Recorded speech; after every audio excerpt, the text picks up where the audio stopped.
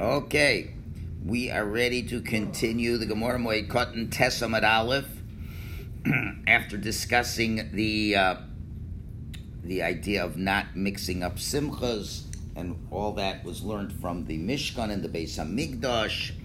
So now we go to other teachings that are taught from Sefer Malachim. Since we had to go into Sefer Malachim to talk about the Beis Hamikdash, this is totally unrelated, but it has to do with Sefer Malachim, so we have to put it in somewhere.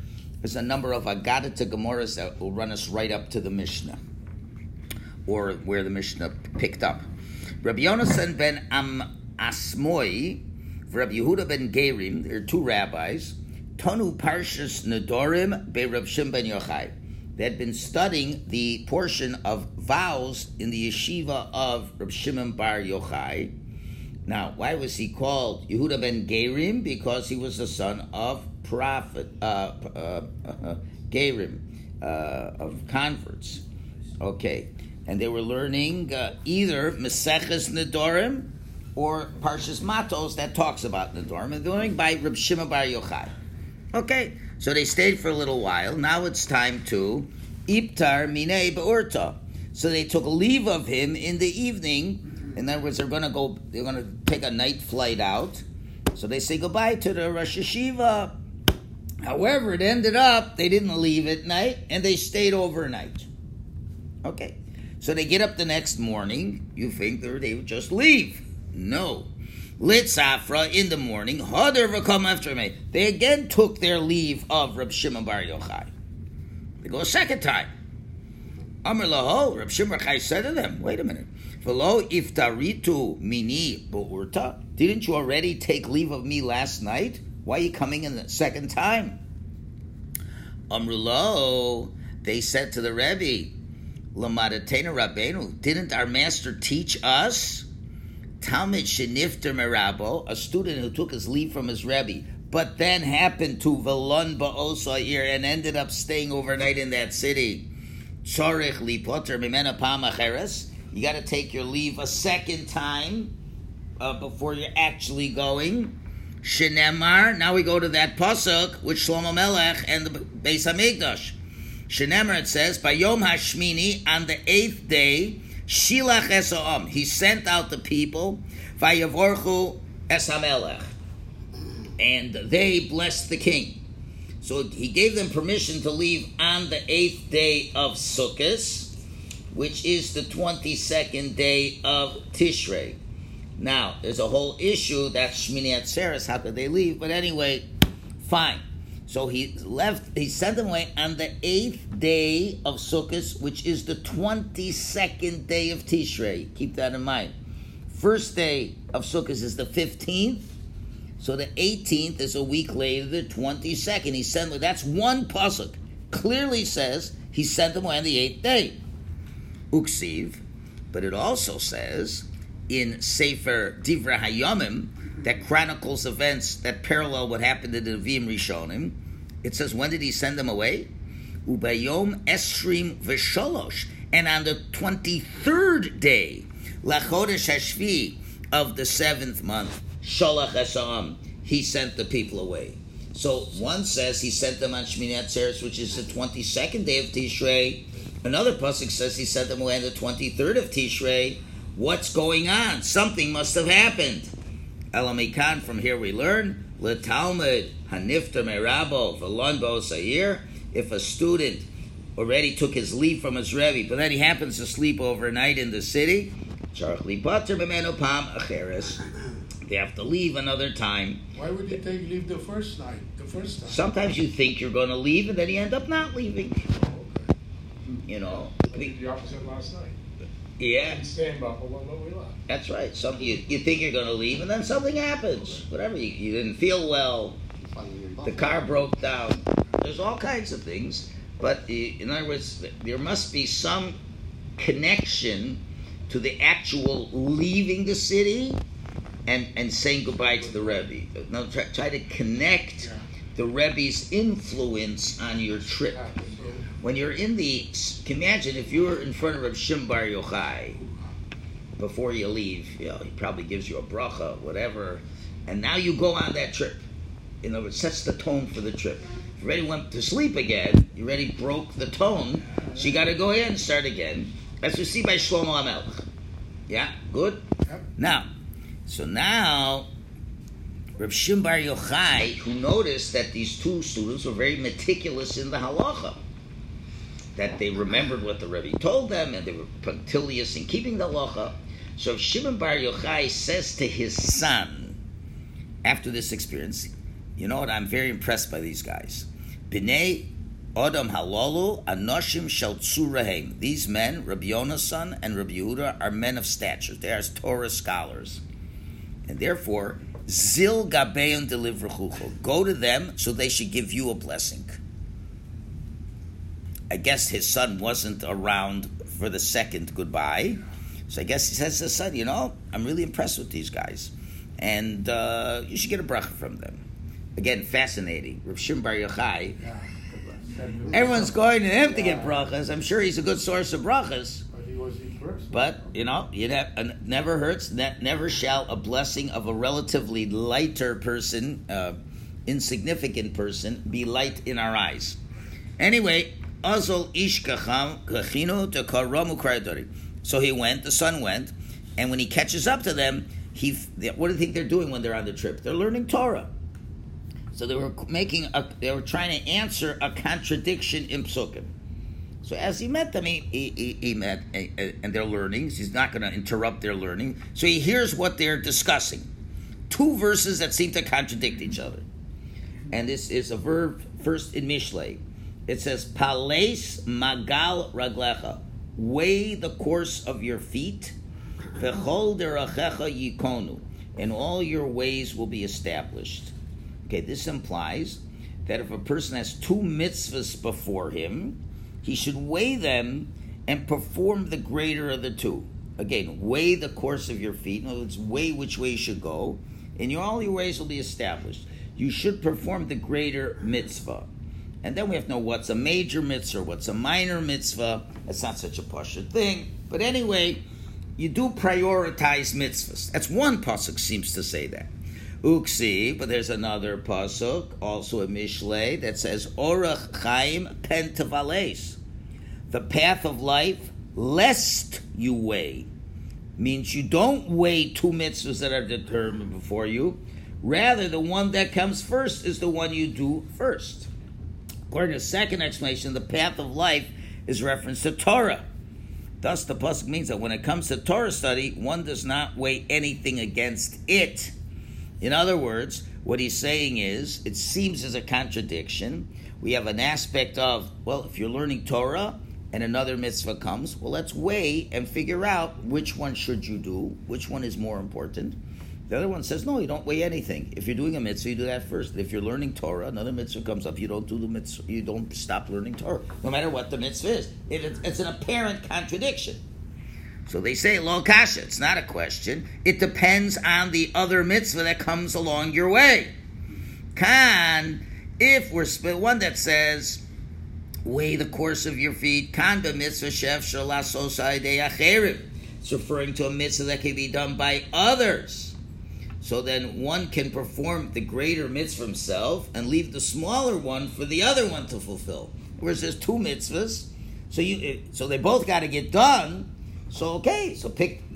You can't do both, and someone's going to do the other one, so you might as well take the bigger one. Now, right? That makes sense. On the other hand, but the other situation is b'mitzvah she'efshar lasos adecherim. Here, the other pasuk's talking about that one cannot. It's referring to mitzvah which cannot be performed through others.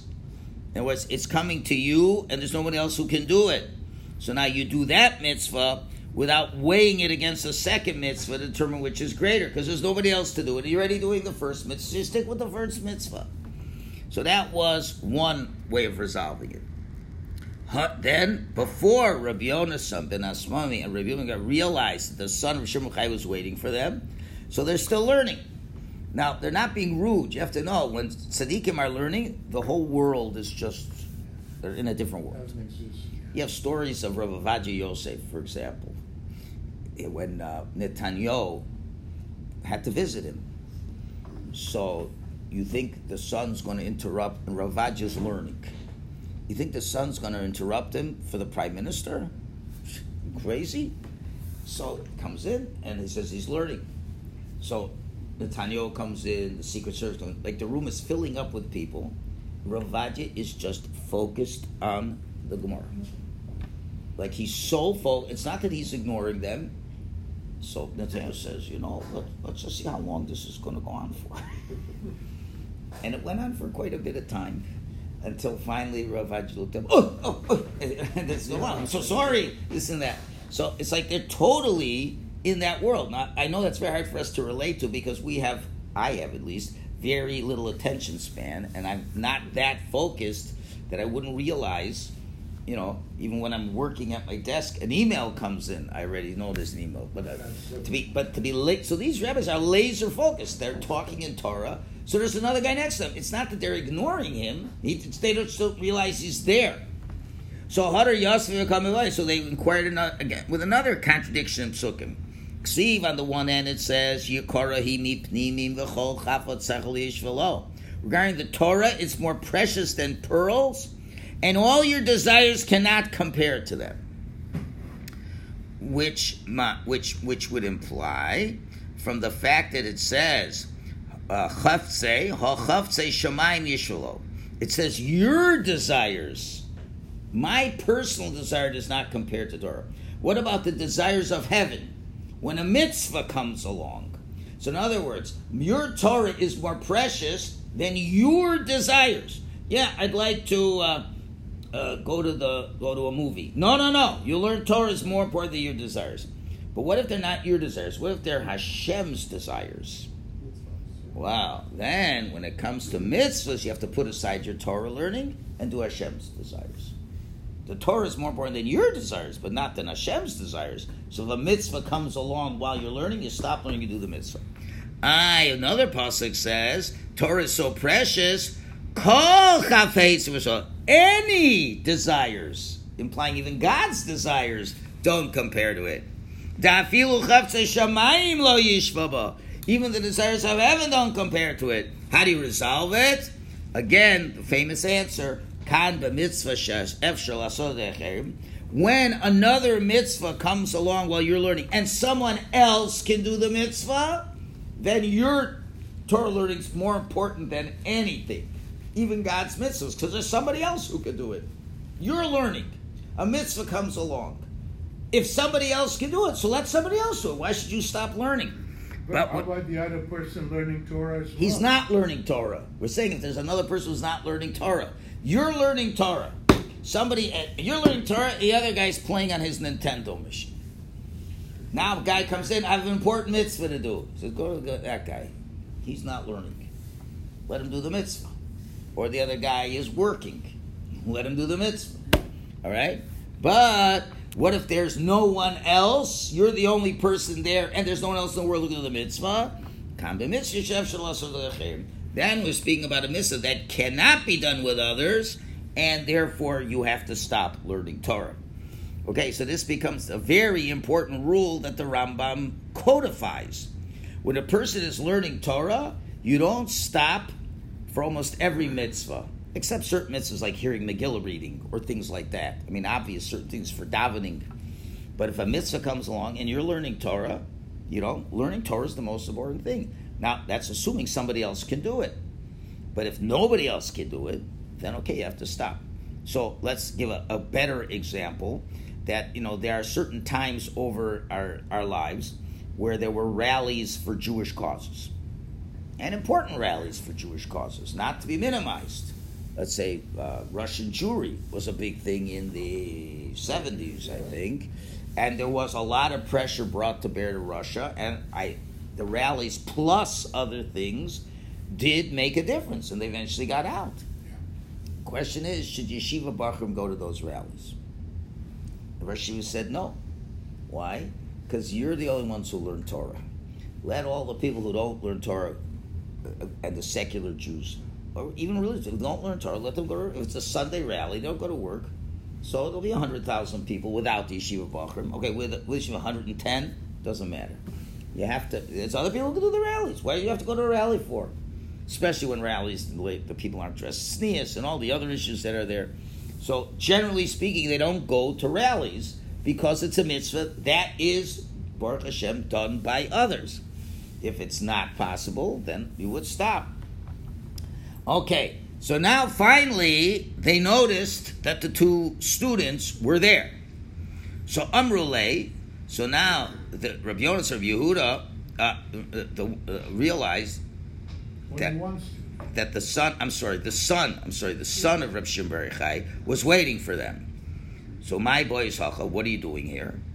Amar lo, he said, "Da Amar li Abba, because my father told me, Zil gabayu de levarich, go to them so they should give you a blessing." Okay, so now they're going to give him an interesting response. Amrulay, so he said, okay, he asked for a blessing.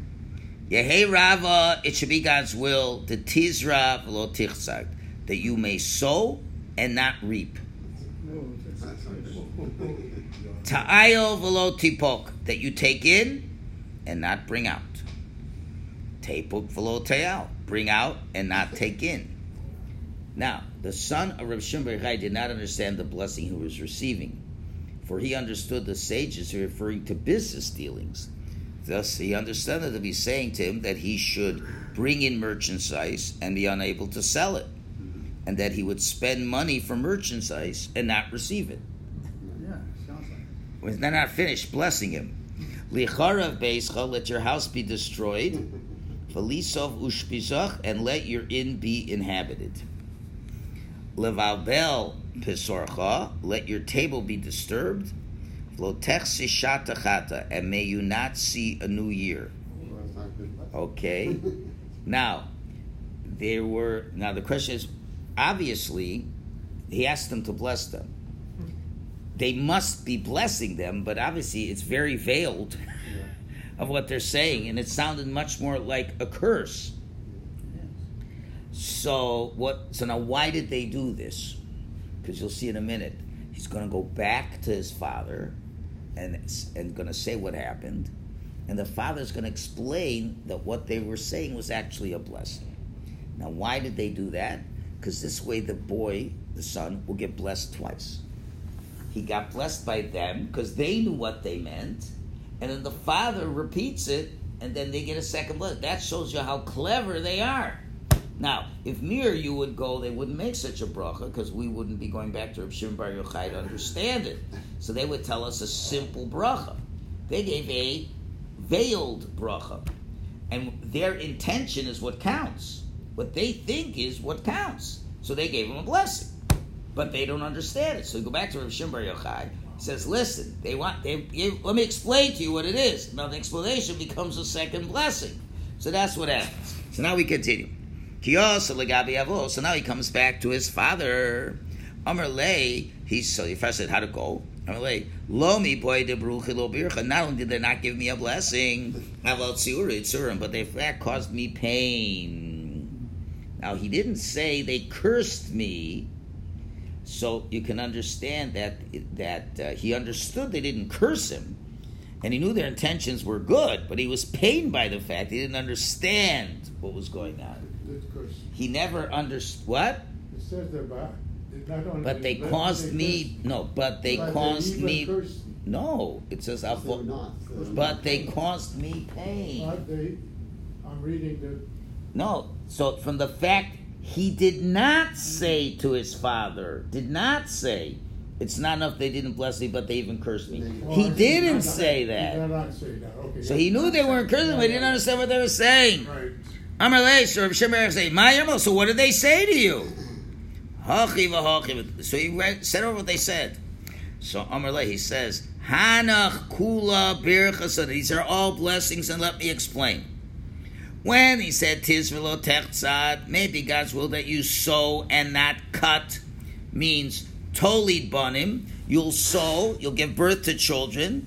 V'lo yamus, they won't die. You won't have to cut them down, so to speak. When you have crops, you grow them, but then you kill them, so to speak. You kill the crops. You'll have children, and they won't die. Ta'ayil tepuk, that you take in and not bring out. Ta'ayil kalsa, that you will take in daughter-in-laws. V'lo limusa binchan, your children will not die. Delifkon, that they will have to go out. Tepuk v'lo tile, you're going to bring out and not take in. Tolit binsa, that you will have daughters who will marry. V'lo yamusu guvrayu, and their husbands will not die, which will cause you v'lahadrulus to take them back in. Lecharav beischa v'lisa ushpischa, let your house be destroyed and let your inn be inhabited. They meant, Dahai Alma, this world is compared to an ushpizach, is compared to an inn. Vahi Alma Besa, whereas the next world is a permanent house. Okay, Dichsiv, how do I know this? It says in Tehillim, Kirbam Batemu Liolam, in their imagination, their houses are forever. Al Tikra Kirbam, do not read as Kirbam in their imagination. Ela Kivram, but rather read it as Kivram, their graves. So the meaning of the blessing is that their graves should be destroyed, meaning that they should not die, and thus their graves should remain unused. Rather, their life in this world should last a long time. So the graves are the houses. That's referred to the wicked, who have no merits. So your house, the grave should be destroyed, but the house you're in, the temporary place, will be good enough forever for you to be there. Okay, how about Levalvo Pesach, let your table be disturbed. What does it mean? Baruch Hashem, some of us know what that means. Bibnei, so with sons and daughters, you try to make a Shabbos table, and it's crazy.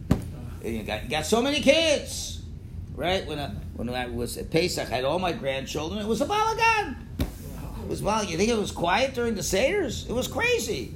Baruch Hashem, that's a bracha. You should have a balagan. Below tirsi shata charita, and may you not see a new year.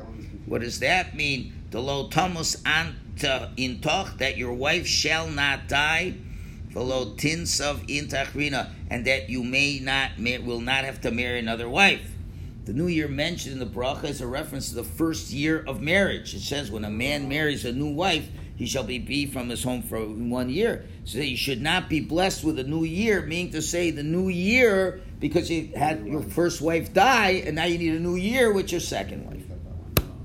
So now that we have a story with one rabbi leaving a rabbi giving blessings, we'll have another story like this. Rav Shimon ben Chalafta ipter minei Rav. Rav Shimon ben Chalafta took his leave from Rav. Rav Shimon ben Chalafta was a student of Rebbe and an Amora, unlike Rav Yossi ben Chalafta, who was a Tana. Okay, so anyway, it's interesting. So he was a student of Rebbe. So he goes and he leaves him. Amar le avuha. So Rav said to his son, Zil legabe, go after and levarch, that he should bless you. Same story with Shimon Bar Yochai. So look at the blessing he gave them. Amar le, he said, Yehi Rava, it should be Hashem's will. Delo tivayesh, that you not embarrass others. V'lo tisbayesh, and that you should not be embarrassed by others. Okay? Meaning to say, do not come to embarrass others so that you yourself will not become embarrassed. Okay, does that sound like such a great bracha? Asagavi avua, he then came back to his father. Amar le, the father said to him, My Amalach, what did he say to you? Amar le, he said, Milan Dalmud Amar, ordinary words, nothing special. So he told him what he said. Amar le, he said, what are you talking about? Beirachacha birchasa, de birchan kutchabricha Yisrael v'tanaba. He blessed you the same blessing that Hashem gave the Jewish people, and he repeated the bracha that Hashem gave the Jews. Don't say it's a small bracha. What are you talking? What's that? What's the bracha Hashem gave to the Jewish people? In Sefer Yoel, Tichsiv, V'achaltam achol, and you shall eat, okay, achol, eating, v'savo, and being satisfied, v'hilaltam, and you will praise, and, pasuk goes on, v'lo yevoshu amiliolam, and my people will not be shamed ever again, v'datem, and then you will know, Ki beker Yisrael ani, that I am in the midst of the Jewish people. So what does that mean? And also, v'lo yevoshu amiliolam, and my people will not be shamed evermore. So since the second praise says, my people will not be shamed evermore, which is extra, we can mean that means you won't embarrass others as well, and you'll avoid being embarrassed. So obviously, Hashem is making a blessing. It is a big blessing never to be embarrassed from other people. Okay, we got just enough time to do another little shtickle. The Mishnah, now finished with Agarata, I just go to very simple ideas. So what can a woman do on Chol HaMoed? Va'ose isha tachshita. She can make her adornments. She can beautify herself on Chol HaMoed. Makeup in this. So exactly what are the adornments? Tana Rabbanan, we learned in the Brayso the follow. Elu hein tachshite noshin. These are the adornments that women are allowed to do, which are pretty obvious. Kochela, she can paint her eyes, put eye makeup on. Upokeses, and she parts her hair. She smooths the hair. Umavira sarak alpaneh. She applies rouge on her face to give her a reddish complexion. Vikadarmin, some say ma'averes srak alpaneh shel mata. She passes a razor over the lower body hair below the belt over there, and that makes her beautiful. Fine, these are the things a woman can do. Interesting story now.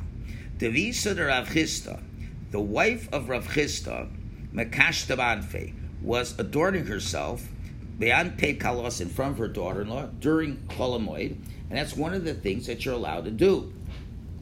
So why was she doing it in front of her daughter-in-law? To say that although she's an older woman who had married children, she still did this. So now, Yosef Rav Huna Bar Chanina Kamed Rav Chisda. Rav Huna Bar Chanina was sitting before Rav Chisda, the Yosef the Kamar, and while he was seated, he said the following: when did we say the halacha that a woman takes care of her makeup, loshon al yalda, in respect to a young woman? Because a young woman is very worried about her appearance. Listen to this, guys. Tell this to your wives. Avol zikna lo, but an older woman is not permitted to put makeup on Chol HaMoed because they don't care about their looks. So how did your wife go and put on makeup before going to shul or whatever, before on Chol HaMoed? How could that be? Listen to the answer. Amar le, he responded, Rav Chisda, Elokim, by God. In other words, I'm telling you, Afilu imcha, even your mother, Afilu ima of imcha, and even your grandmother, Afilu medes al kivra, even a woman who's standing on her grave, meaning she's very old, she's allowed to put the makeup on. Why? Damri, there's an aphorism that people say, Damri inchi, Bashishim kabashish lakol tavlarata. A 60-year-old woman is like a 6-year-old in that they run to the sound of the bells. In other words, wedding bells that are played, the music at a wedding. Just like a 6-year-old runs to a wedding, so does a 60-year-old. In other words, older women always feel that they look beautiful or can look beautiful. So therefore, definitely should do it. They definitely should put on their makeup. Now, not yet what to tell your wives. What did you learn today? He said, go put your makeup on. Stick with you look beautiful. That's better. All right.